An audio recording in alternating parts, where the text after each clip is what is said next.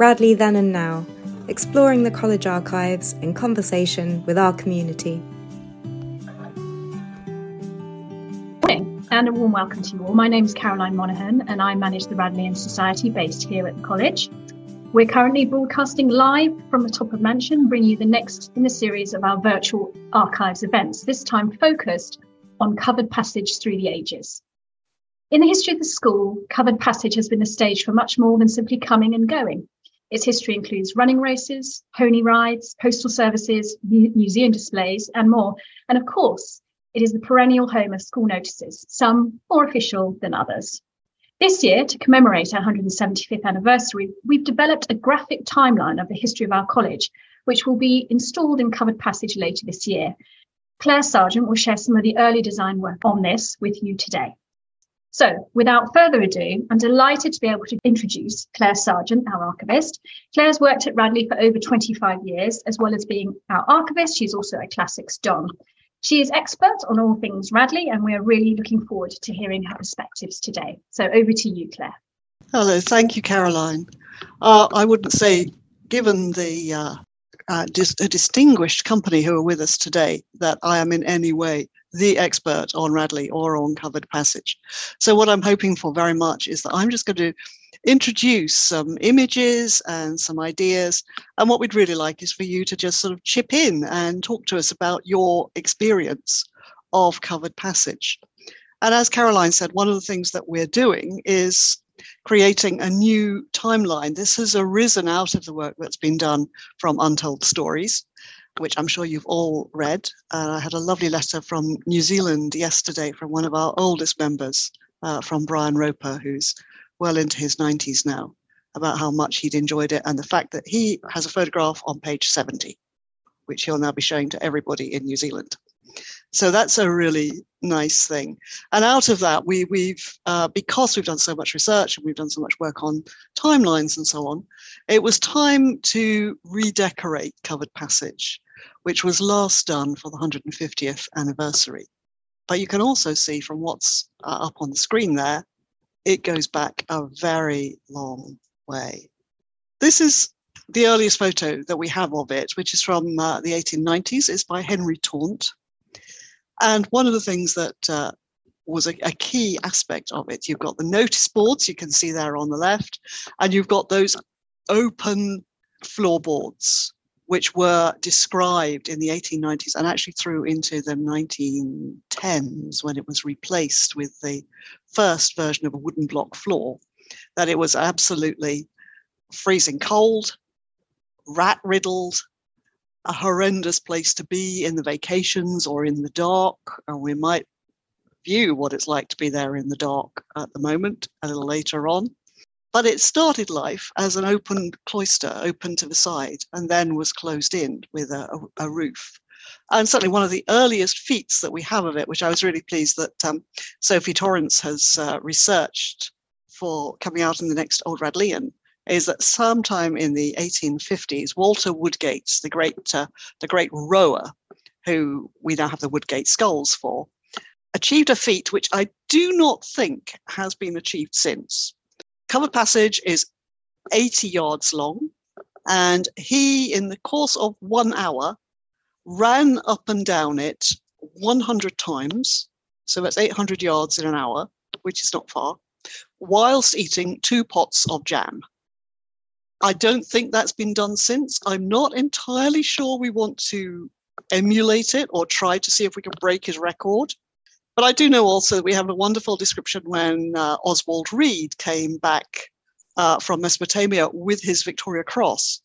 The boys carried him on their shoulders up and down covered passage, cheering him, which was actually recreated in the Shell play this year, where they studied the lives of 4 Old Radleians, and one of them what was to recreate on stage that carrying of Oswald Reed up and down covered passage. So it's been this iconic place for us for quite a long time. Well, pretty much the whole of our history. Those wooden slats were changed, first of all in 1910 into a blockwood floor. And then the blockwood floor was replaced again in 1947 for the visit of Princess Elizabeth. so that it was comfortable on the royal feet. I know when she came in 1997, we also were concerned about her comfort. And at that point, what was called the Royal Loo was created in Mansion, which was beautifully fitted out, wonderful cushions. You always need a cushion in a loo, and great embroidered curtains, which I think have all now gone. But at that stage, we were always concerned about the comfort of royalty. So covered passage was one of those things. And here it is today. This is our blank canvas. Covered passage has just been decorated in the last, over the summer and part of last term. What we're going to have is along the window side, work always by the shells. So this year for the 175th, we have a series of group paintings, collaborative paintings, where they selected a number of inspirational old Radleians. And so you can see there Ted Dexter with his No Ball Games picture. There was also Dennis Price. We've got Tom Shakespeare, who I know is talking at the on Thursday to us all. People like, who else is there? Peter Wildblood, the gay rights campaigner, and so on. So they picked out a real array of people, including our three bronze-winning Olympians from the Tokyo Olympics. And here on the other side, here's our blank canvas. Now, we've been all over the place with the design for this. And what we're aiming for is a timeline of Radley events, photographs, sketches, all sorts of things that just give us 175 years of the school's history. At the moment, this is the mock-up of how that is going to look. And you can see some of the people that we're picking out, some of the things which are important. The visit of Montgomery in 1947, when he described the Battle of El Alamein to the school. And one of the great things that he did then, of course, was to sign the drum. And I know that the CCF group have been looking for that drum. He also drew up the Battle of El Alamein on a whiteboard or on a blackboard with chalk, standing there on the, what are we saying, on the terrace at the mansion. And I believe that somebody recently found that blackboard, or a blackboard of that kind of talk that he gave, somewhere in the basement of the Imperial War Museum. But what he also gave us, and we've just in the last year been using for teaching, is his own signed copies of his descriptions of Alamein and so on. So those he gave in 1947, and we're still using them for teaching and inspirational teaching for the boys. But what we also have, we'll be able to put up for the first time a letter from Princess Elizabeth that was written after she'd had tea with the prefects in 1947, where she actually says how much nicer it was to sit there and have tea as a 21-year-old. Much nicer to have tea with the prefects than all the boring things she usually had to do. And then we've got staff. People might well remember Mile Aritsina, the gardener, who fled communist Yugoslavia, made his home here and was our gardener for more than 50 years. Things like Peter Cook and Private Eye and the Marionettes, Peter Wildblood, already mentioned. And this great series of photos of, the first one was taken in 1869 of boys draped around a gate. This is the 1969 version of it, around a gate, and we redid it in 2022. We had to go all over school to try and find a gate we could drape boys over, and there they are again in 2022. Just that continuity of life. We've got Dennis Silk, we've got the JCR, and so on. So that's kind of the design. And if anybody is feeling that they have a question or they want to chip in at any point, one of the key things that I was thinking about when I first put this together, this is the original mock-up of it, what I'm thinking about. We've got Montgomery of Alamein, we've got Jean Body came as the school nurse, but also how events in the world affected the school. So things like the foundation of the NHS in 1948, did that make a difference to you? Bert Robinson, who came in 1949 as our cricket pro. We'd talked about the Korean War and John Firth, who was killed in active service on his national service. And a lot of you, I know, did national service right up until 1960. But then those sort of quiet things that happened, things like in 1951, O and A levels replaced the school certificate, and suddenly you have a whole different way of teaching. Or in 1953, the discovery of the three-dimensional structure of DNA, which changes our whole way of thinking about science and about biology. And really simple things like rationing ending in the UK in 1954. So we go back to that picture, which we will be putting up, of the prefects, the box of chocolates that the prefects gave to Princess Elizabeth in 1947, which actually is clubbed together from their chocolate ration, their sweet ration, so that they can give her a gift. So these are the kind of things that we're picking out. Marionette Society, Peter Cook's The Impact. And things like radio broadcasting from the Whitsun service from Chapel, which you can now hear online. Dennis Silk, the JCR, which is one of those great moments. And there's that 1969 photo in depth. Was any one of you part of that? So is there anyone who's there who is ready to chip in with a question? Cassie, is there anything on the chat, or everybody just listening? Sorry, Claire. No, I was just having a little read. I think there's a little bit of contention around the notices that are no longer there up in covered passage because of the timeline going in. My understanding from what I've seen is that in this digital age, people weren't really using them at all anymore. They were just blank. So I don't know if you wanted to add to that, but that's my understanding. So they were a bit extinct, unfortunately. Yes, there were two things that have become extinct. One is the notices, and basically what we were finding was that something would go up, and 2 years later it was still there, and people were just not using them. There is still, right at the far end, just as you come out of Hall, there is a Today board which will still be there with today's notices on it. But even with Hall, we now actually have two entrances. And exits. So half the school are going out the other way. So covered passage was changing in its nature from being that central marketplace into becoming just a thoroughfare which wasn't that same central place. So yes, it is a problem. What do we do about the notices? Let's go on. And Claire, there is a hand up from Stephen Carey. Yep. Stephen. Yeah, just a kind of general comment there. I think use of black and white photographs obviously creates a very kind of austere atmosphere. I think obviously, mind you, I think in 1973 things were quite austere when I started. I remember the sub-warden, Mr. Crowson, he's quite an austere character, quite formal. So I think obviously, circumstances have changed, but the use of black and white photography, I think, also creates an atmosphere perhaps more austere than it would normally perhaps be. I don't know, but it's fascinating. Just a comment. Well, obviously the black and white photographs are there because they're the older ones. But you can see, actually, if you just look at the JCR, we don't have a colour photo of the JCR in 1970, but we do have a colour photograph of it in 2022.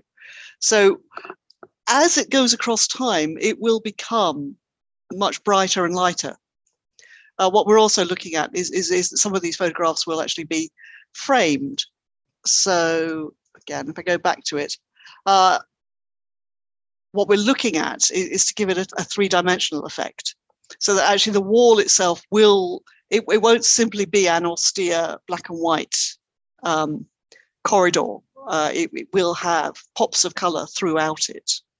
There's just a comment about the spelling of wild blood being incorrect and some of the dates being incorrect on your draft version of the timeline, Claire. Yes. Just to say that the actual timeline will be 100% proofread and everything will be correct on it. But thanks for those for pointing those things out for us. Yes, I picked up the wild blood error a while back. And there are all sorts of things. This is a very early draft that we're looking at here. Just something to sort of see what would happen if we did this. So yes, I mean, we've got here this lovely painting of cricket by Barrow, which is from the 1880s, and obviously that's against 1948 for Ted Dexter and so on. So yes, this is a work in progress. We will be changing an awful lot of things on it, but when you actually see the whole thing, I can guarantee it will be proofread. It will be much more rigorously done than this original. Another little question, actually, Claire. When did surplices come in and go out? Surplices? Yes. Well, we've always had surplices. At least we've got photographs of surplices in the 1890s at the move between the old chapel and the new chapel. There's a lovely picture of the choir, because they were having services and walking from the old gym. So that's a great photo which shows them all in surplices, and they still are in surplices. One of the things they've just asked me actually is that they've been tidying out the vestry, and we have one or two historic surplices which have come into the archive. We have very few garments, I must say, in the collection, and we're not really geared up to look after garments, but when we do have something of that importance, like the change to a surplice style, which you wouldn't think is something that changes, we do keep them. So the surplices are kept. I actually have another couple of comments. I thought the JCR opened in 1969, a nice story. And before I left at the end of the winter term, I remember being covered in brick dust, scrubbing down the vaulted ceiling with a wire brush. And when it was all done, having a beer there with Warden Silk. Fantastic memory there. Stephen says he assumes gowns are still worn. Yes, they are. I can assure you they are. Oh, gowns are still worn, yes. And used by boys to mop up milk and jam at dinner. Absolutely, yes. I always feel when they're with the self-service food. So right at the end of it, you'll all remember the room at the far end. This was the sixth form. It's now this is a note written by A.K. Boyd in 1947 when he was actually annotating a photo album. So that space right at the end, which is now a sort of entrance room, was at one stage the sixth form classroom. And you can see it's got paneling on there. Then we've got a couple of evocative shots all the way down. You'll all remember what this is like. And the elections. So right at the far end, we've got that room set up as, I think at that point it was a careers room. There are the boys in their gowns still I think this is the early 2000s. So still that central place where you come to do things. And going right back, this is something that was being discussed as to whether we might do this. This is actually in Cloisters, obviously, not Cover Passage itself. This is the museum, which was started by the Natural History Society and contains all sorts of things. Recently in biology, they discovered an ichthyosaur fossil in a cupboard, which goes right the way back to this. But there is now a display in the biology department, which includes a lot of things which came from this museum, and the geology department are using quite a lot of the rocks and fossils from it still for teaching. So one of the questions that we had was, should we, instead of a timeline, should we actually put up a museum display along the passageway? And what we're thinking of is that what we might do is to have a small display in Stone Hall, which can be constantly changed, and we can actually then sort of bring things out, which would be nice to see. But a static display, I kind of feel that after a while, you stop looking at it and you don't see it. And that actually is one of the issues that we have with the timeline. And we're designing that in panels so that if we want to change it or add to it, we can just take something down, update it. So you were asking about the notice boards. This is how Cover Passage looked just a couple of years ago. Well, it's really exciting painter style in pink rag. And you can see the state of the notices. But I know one of the key things about Cover Passage was the letters page. And I'm really, really sad that the letters were never kept. I know Hamish has talked about those at length. So is anybody on screen or with us at the moment who actually wrote a letter, read a letter, was impressed by a letter? Now there is no public mechanism for the boys to make that sort of statement in the way they used to. Hugh's putting his hand up, Claire. Yep. Right. Can you hear me? Yes. Right. You can hear me. Hugh Hudson here, 1951. Very nice, Claire, of this presentation.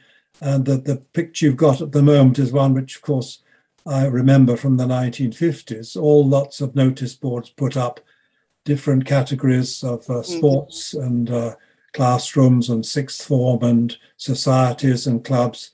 Everyone put notices up there. What I remember in particular, two events. One was, I think, from about 1953. David Goldsmith, then a junior master, put up a little handwritten notice one afternoon saying, Roger Bannister has broken the 4-minute mile at nearby Iffley Road in Oxford. That was a historic event, 4-minute mile. The late Roger Bannister, who became head of an Oxford college or Cambridge college, and he broke the 4-minute mile record, which was a world-shaking event in those days. Now, of course, many people have probably run faster than that. The other event which I remember, you mentioned letters. I don't remember letters as such, but another then junior master, D.T.M. Burks, Scotty Burks, taught French and German to me as well, put up a little handwritten notice saying a German family would like to make an exchange with an English boy. And I saw this, and I was just learning German at the time and French. And I happened to mention it to my mother next time I spoke to her or wrote. And she cottoned onto that like anything. And we arranged an exchange visit, which was extremely successful. And I'm still in touch with that family, 50, 60 years later. And I have two younger sisters, and the boy Jens had three younger sisters. So we exchanged from 1953 for the next several years, coming and going, which was quite an event so soon after the Second World War. And it made my life, improved my German, improved my self-confidence. And that was one small event of covered passage for me. Over. And Hugh, did you keep up with them after you left Radley? Yes, still in touch. That was 1953. It's now 2022. So nearly 70 years later, I'm still in touch. We're all still alive and kicking. That is excellent. That's an excellent story. Actually, Claire, we've got a couple of amusing stories while we're here. Apparently there was Don's Austin 7 car was put in classroom number 18 at the end of the summer term 1954. Nobody's kind of really sure how they managed to get it in there. And then put on bricks in Mem Arch was Ken Brookman's car in the late 50s. So there's a lot of car talk here. And also a note that Roger Bannister was Master of Pembroke, Oxford. That's right. Excellent. I remember in Cambridge there was quite a discussion about a double-decker bus, which I think was got into Trinity Great Court, and the porters could not get it out. It was larger than the main gate. They couldn't work out how to do it, and in the end they dismantled the bus. And eventually somebody put a note through the porter's lodge and said, why didn't you let the tires down like we did? So there are ways of doing it. I also do recall in classics, the McChesneys, he was F's social tutor, kept chickens which used to roam around in front of the mansion. And one boy managed to smuggle one of the chickens under his gown into a classics lesson with Ian Campbell. And halfway through the lesson, Ian turned back from the whiteboard to his class to find the chicken sitting on his desk. And he had no idea how they'd got it, how long the boy had a chicken under his gown through the entire lesson, waiting for that moment. And also in terms of notices, of course, Covered Passage had the most one of the most momentous notices ever written in Radley, which was in 1914 when Gordon Selwyn stuck up the notice that said rugby will be played. That was it. Rugby became the school sport, just on a notice in covered passage. And they then spent the next 20 years arguing about it. And A.K. Boyd actually really gave him a hard time in his history because of that notice about rugby, because he'd been a football player, a soccer player. So we've got the notices. But we've also got, to one side here is the entrance to pub study. Now, I was asked in an email before this about, does pub study still exist? And I have to say no. As the senior management team have expanded, they have been looking for studies, and so and private offices where they can all work. And there was one silent coup, one holiday. It must have been a summer holiday, where I think it was Charlie Barker, a senior master, simply took over pub study. So that has not existed for quite a while. I don't know what the pubs do, whether they actually do meet in just somewhere else, but they don't have that space. And I'm sure that a lot of you will have been involved in pub study as well and know it as a space where they could go, they could be quiet, where the punishment books were kept. A real central place in the school there. So if you think about that as the as covered passage itself, as that major hub coming all the way through, then suddenly you've got the prefects based right at the heart of it. So what you've got is right at the end, what was big school, then pub study, then the dining hall, and then the chapel, all lined up along covered passage, those key places in the school.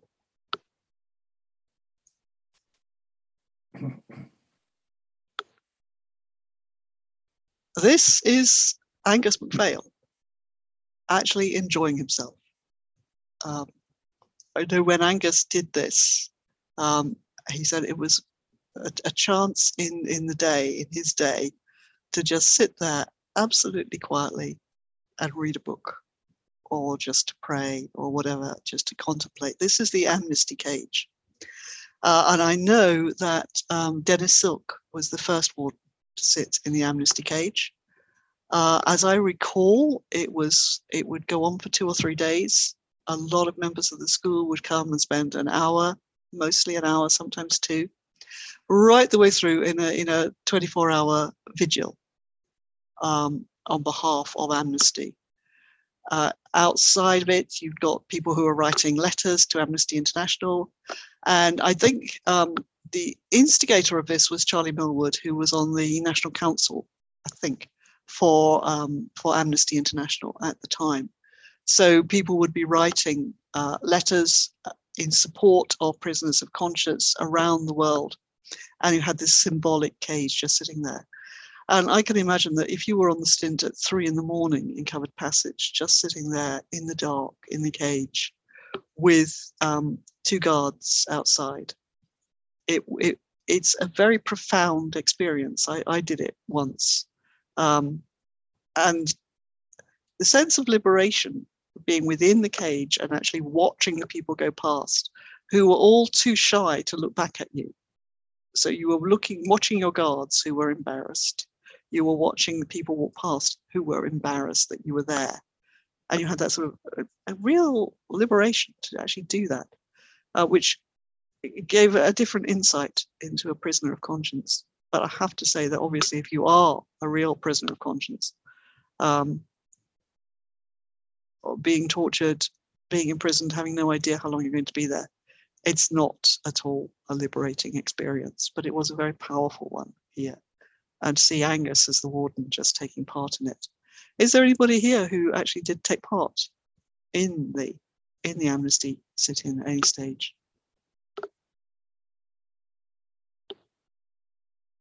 Yeah, there is a note, a good spot actually from Neville, saying there is another protester in the corner of this image that I hadn't actually spotted. It's true, yes. While I'm here, just a couple of things. a note here about remembering D.T.M. Burke's French lessons conducted entirely in French, including Ouvrez la fenêtre on freezing days. Yes. A question, which I'll come to. A note from Jock just saying that pub study used to have a television in it. Very nice. A question around whether or not there are any photos of the boys lined up in covered passages in surplices before Sunday services and I think Saints' Day. So that's a question. So a few things there, just chucked at you. Oh, hang on. Jock said, pup study used to contain a television for use by the pups. When TVs and other electronic goodies appeared in socials, pup study was little used by the pups. So I think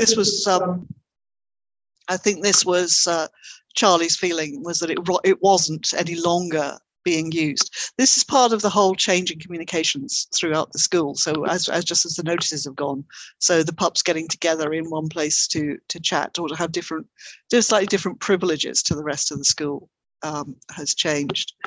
There isn't, as far as I'm aware, any photograph. I've never seen a photograph of the whole school lined up and coming out of chapel.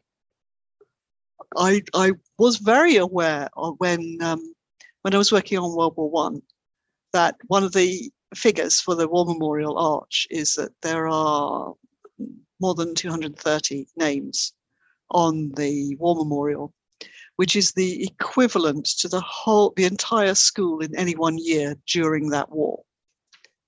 So when I was working on that, standing outside of chapel as the boys stream past, a very, very powerful sense that this is the whole school walking past. And if we were in World War One, these would be the fallen. This would be all those who had died in the war. And so to that moment when we actually do see, that's the only moment in the day where we see the whole school together is streaming out of chapel, which they still do. And that's a point. We do need at least one photo of that. We've never seen one.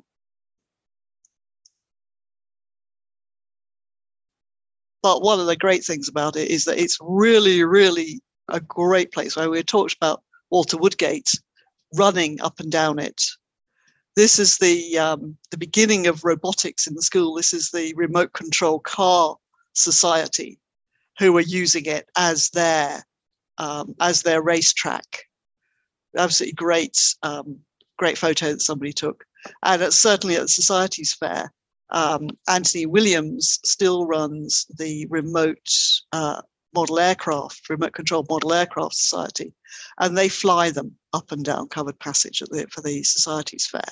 What you also will meet now at a Society's Fair in covered passage is Michael Noon's collection of reptiles and snakes. It's quite possible to meet a boy wrapped in a python, just walking down covered passage, just perfectly normal days. And there are moments of other people who have used it. When I first came, I was being told about Don's bachelor dinner parties, particularly the Christmas party. And you can do an awful lot with cushions and sledging and actually pretty much playing, as far as I could work out, playing curling with Dons on a cushion with a broom, just chasing each other up and down the passage. It's a really great thing for that. Certainly, late night library duties, I very often come out and find e-social practicing either cricket or hockey. And these were one or two of the things that we had to take into consideration when we were talking about the timeline and redecorating the place. What should we do with it? And we decided in the end to keep the panelling, A, because it's difficult to take down, and B, because it actually can cope with cricket and rugby and hockey. And I have to say that one or two of our maintenance people did not appreciate that those things happened at midnight in covered passage. You need Claire, Claire. Yeah? James Crawford said he remembers Chapel Q with the pups marching up and down, keeping order before processing. 1964 until 1969, but it stopped when compulsory Sunday matins ended around 68. Yes, they don't queue up now. They go in together, in as they arrive. But they come out in a great long stream. And what you have now are the Dons who've been to chapel service are lined up along the wall. And it's a great moment for sort of grabbing a boy you want to talk to or grabbing a Don that you want to talk to. And I have to admit, there have been times when there's a boy I've wanted to talk to, and I can see that he's making a point of being on the other side of the corridor, so that I've either got to bash my way through all of them to get to him, or he can just sort of pretend that I didn't see her. How could I possibly have seen her in the crowd? So that is one of the things that they do all the time. So the room right at the end, this is it between life. We saw it already as a sixth form room. And actually, I think the sixth form room is probably over here through the gates, the doors. But what many of you will remember that is, of course, is the Marionettes Theatre. And these you will remember. And this great photograph of actually marionettes in action. Most of the photographs that I have for the marionettes are on slides, so I haven't yet been able to get them digitized. I was sent quite a few a while back, and somebody recently sent me this photograph of the Pirates of Penzance. This is probably the Yeoman of the Guard, I should think, being worked on here in 1958. But they were such a key part of the life of the school. And one of the things which is mentioned to me constantly is this is where the marionettes were. So again, have we got people out there who are marionettes? It is, of course, where Peter Cook started. And I know that Michael Bawtry was going to join us. And one of the key works there was Black and White Blues. And I'm very pleased to say that Michael has recently given me permission to get the recording of Black and White Blues digitized and put up on the website. So we'll be working on that later in the year, and that'll become available for people to listen to. Every so often, a copy of that record emerges. I have a question, Claire, around whether or not Covered Passage is still waxed, because it used to be very slippy. And then just a comment around how on the first evening of every term, we all assembled in Big School for roll call, saying Adsum, as our name was called. There's a memory there. And then the Marionette Theatre was also Richard Morgan's classroom for some time. So a few things there. Waxing, yes. Inez, who is the cleaner who currently looks after Covered Passage, waxes it at about certainly once a week in full. Every day it's swept. Every day it's gone over with a Kex mop to polish it. I know there was one cleaner at one stage who had the nickname of Sisyphus, because it was the never-ending task of keeping Covered Passage polished and clean. And a really good thing about the classics teaching in the school that could become the nickname for a cleaner, Sisyphus there. So yes, it is looked after all the time. I must admit there was a cleaner a few years ago who managed to clean a little bit of the end of Covered Passage down towards the library, and a place many of you won't know about, which is the ladies' loos down there. And she polished the whole lot with furniture polish. So you could walk in there and find yourself just hanging off the doorknob because your feet just went completely under you. But keeping it polished is essential. If you're going to play curling with Dons or remote control cars with the boys, then you have to have a polished Covered Passage. Sorry, Claire. Yep. Sorry to interrupt. Question again. Do boys other than the choir now wear surplices? And as memory as well, the Marionette Theatre was also Paul Crowson's classroom in the late 50s. But the question is about the choir and whether or not boys more broadly wear surplices. No, only the choir. Only the choir are in surplices, and they're in surplice for most of the for most services. I think anything that the choir is singing on, they're in a surplice. And I think I saw an advert earlier this term for a robe mistress or master, someone who could actually look after the choir robes and keep them in order. Just at the moment, the choir is over 80 strong. So it's an awful lot of work to make sure they're all in surplices and neat and tidy. And the other thing that happened down at the end, not in the Marionette's room, but just around the corner from there, was the paperback bookshop. Now I think this was Hamish Aird's invention. I'm not sure. And I think the boys who worked in the paperback bookshop, stocking it and keeping records of it. Actually, some went into book selling and some went possibly into publishing. This obviously is a publicity shot for the Radleian, but certainly when I came, it was still a very popular part of the school, somewhere where you could just get a book to read. And I think what killed it actually was Amazon. That in part we moved it out.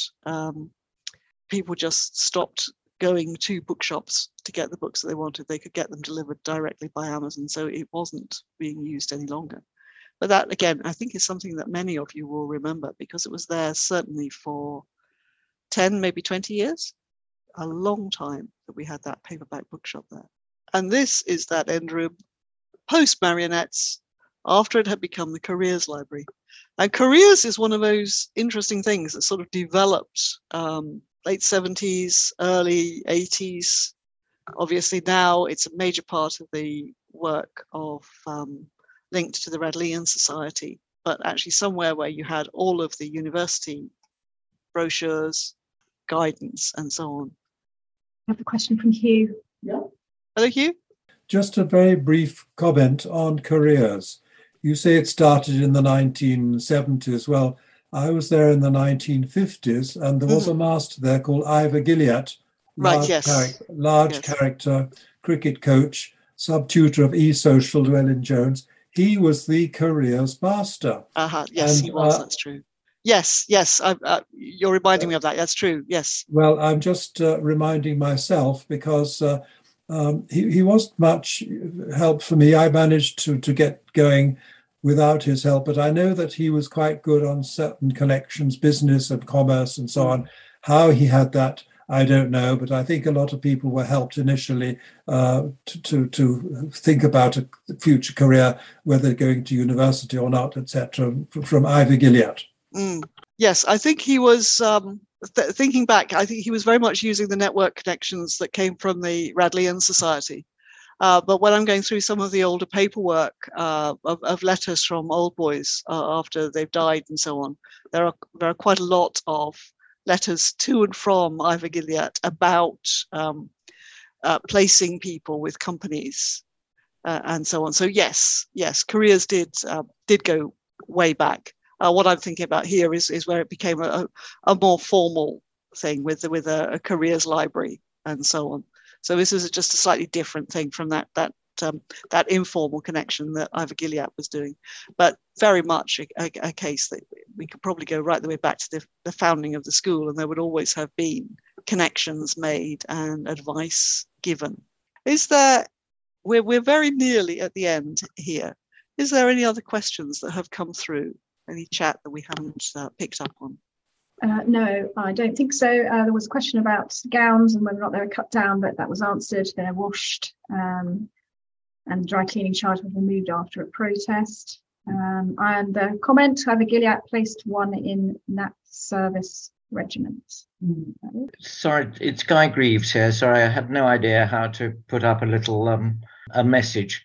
So forgive me for talking direct, but can I suggest to Claire that the problem of the timeline so far is that it's very particular and could be considered not inclusive. And we've had already names like Ivor Gilliatt, Paul Crowson, and others who were infamous at their time in the 50s and 60s.